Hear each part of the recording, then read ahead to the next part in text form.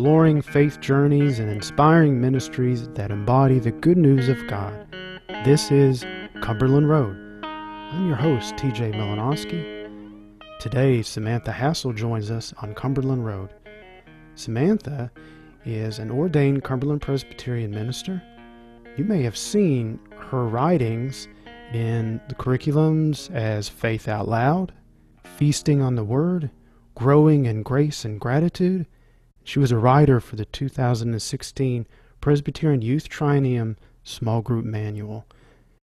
Samantha is a graduate of Bethel University and Memphis Theological Seminary. She and her husband, Reverend Victor Hassel, have 3 children. Together they serve at the Sturgis Cumberland Presbyterian Church. Samantha, thank you for joining us today. Thank you so much for having me. I'm so excited. I would like to start our conversation with a question about journey and experiences. I find a good place to start our faith journey is by asking, can you recall your earliest experience with God?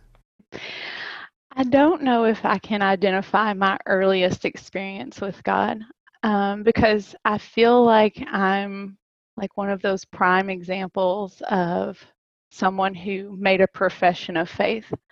I have just always known God's presence in my life and in the life of my family. Um, my parents raised us in the church.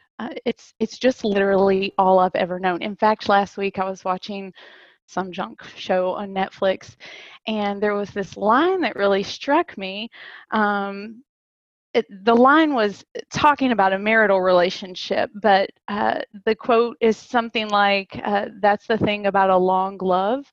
Your heart's muscle memory just knows what to do." And I thought, oh my gosh, I'm going to grab that line and use it sometime. And now I've gotten to use it.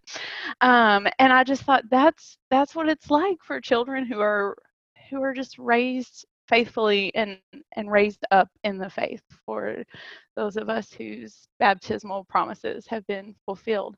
Now, certainly, along my journey, I have known like this is God speaking to me, or this is God's action directing me. But as far as an earliest memory, I just don't think I can go back that far. I've just been so blessed to always know God's presence. Where are the places God has taken you in this loving relationship?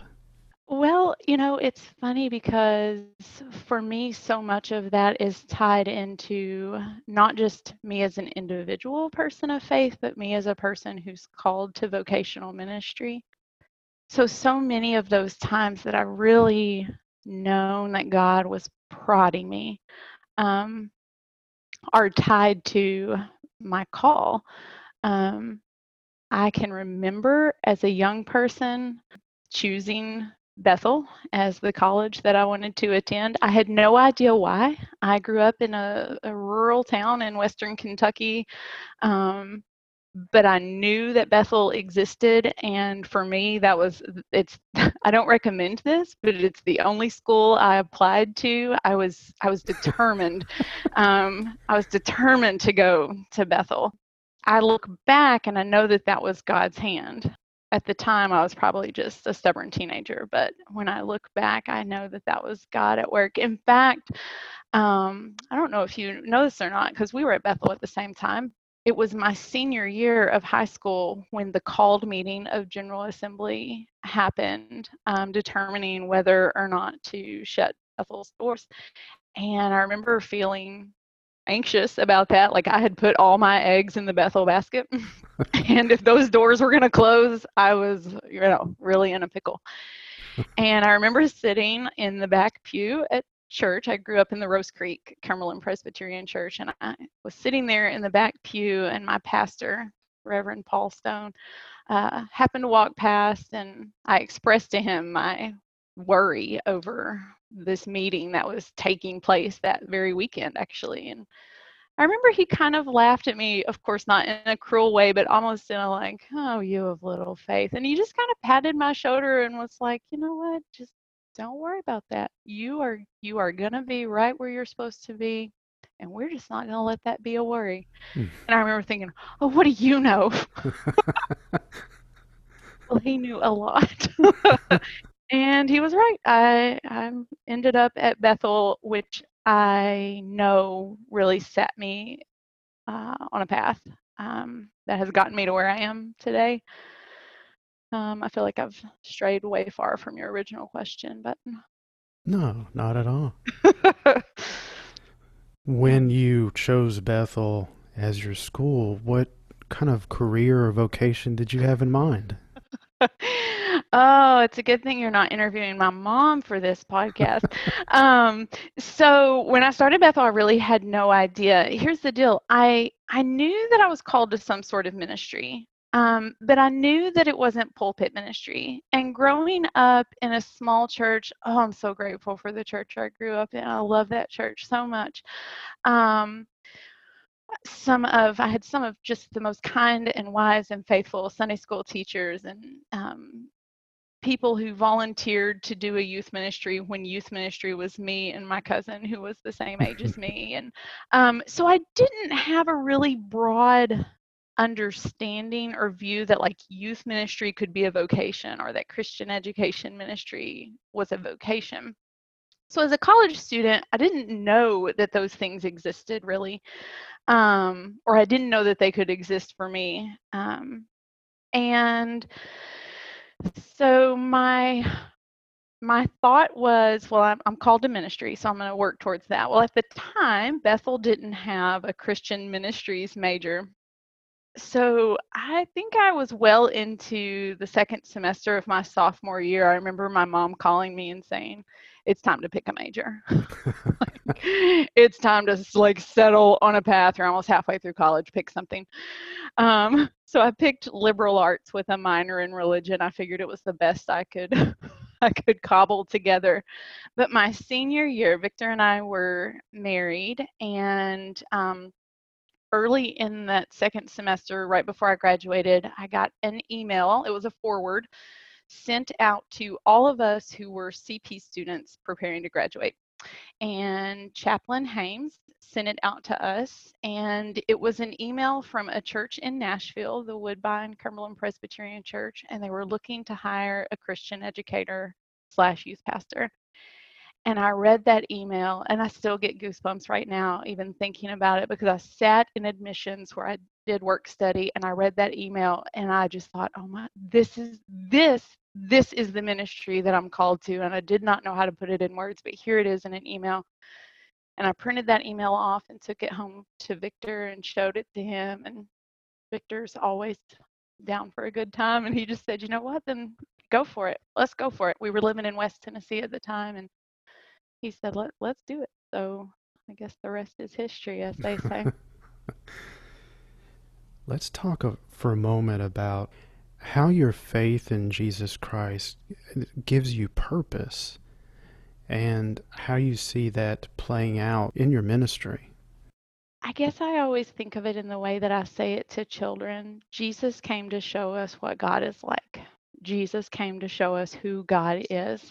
And when I look at the person of Jesus and I see that reflection of God, the creator of the universe, I want to model that, and I want to lead others to want to model the ways of Jesus too. I feel like one prayer I pray more than anything is, God, through Jesus, make me able. I kind of joke that most of the time I'm just winging it and I fake it till I make it. And I think that throughout the years, God, through Jesus, has made me able. And I love Jesus. I want others to love him too. So what is it about God that keeps you coming back and identifying with the Christian faith? I think for me, it's the nature of God's steadfastness, because in my own life, I've seen God's presence, especially when I wondered what the heck was going on. There was always God, which to me, and we see that in scripture, the steadfast love of God, or just that steadfast nature. So I just trust that there's nothing I can do and nowhere I can go where God is not. And if I can trust that, then I guess I feel like I'm able to do anything. That's that early example of wondering if Bethel was going to remain open when you were a senior in high school. Yes, Something you had yes, no control exactly. over. Right, right, which is hard for me. Each of our journeys has us traversing in ministry, whether we're ordained to the Word and Sacrament or not. What is happening in your life and ministry now?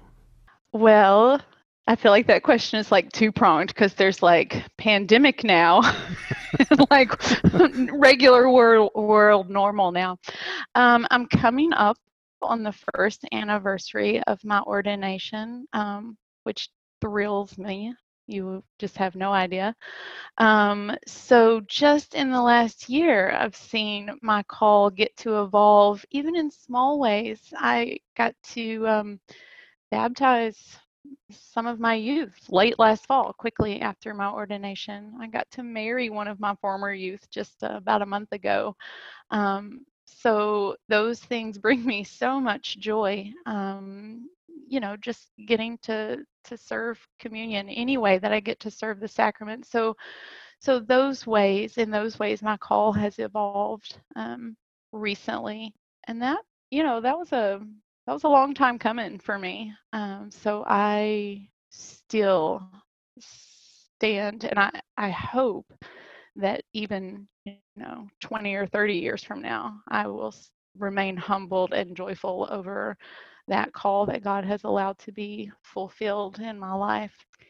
Here in pandemic time, I guess I just see God working in us the way God is working in all people who are in ministry or gosh, any profession. We're just reinventing our jobs as we go and figuring it out. So, but I'd rather focus on on real lifetime. Your comment about the pandemic is a good segue for one of my favorite questions that I like to ask is where do you see God working in your life today? Well, personally, I have a middle schooler and a high schooler and a college student. So my prayer life is strong. um, if ever there was a time for me to be praying over my kids, it's while they are all three in such formative times in their life, all three different stages. So personally, I feel like that is one way I see God working.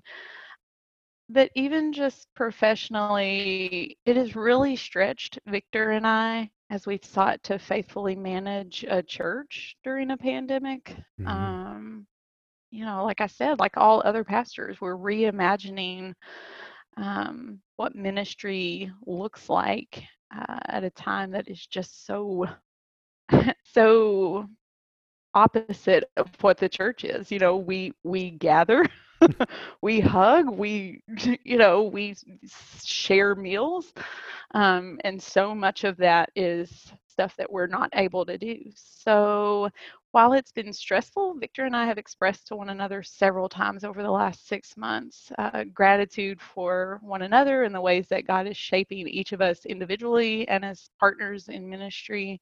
And it's certainly been frustrating and painful at times, but for the most part, it's been really gratifying too.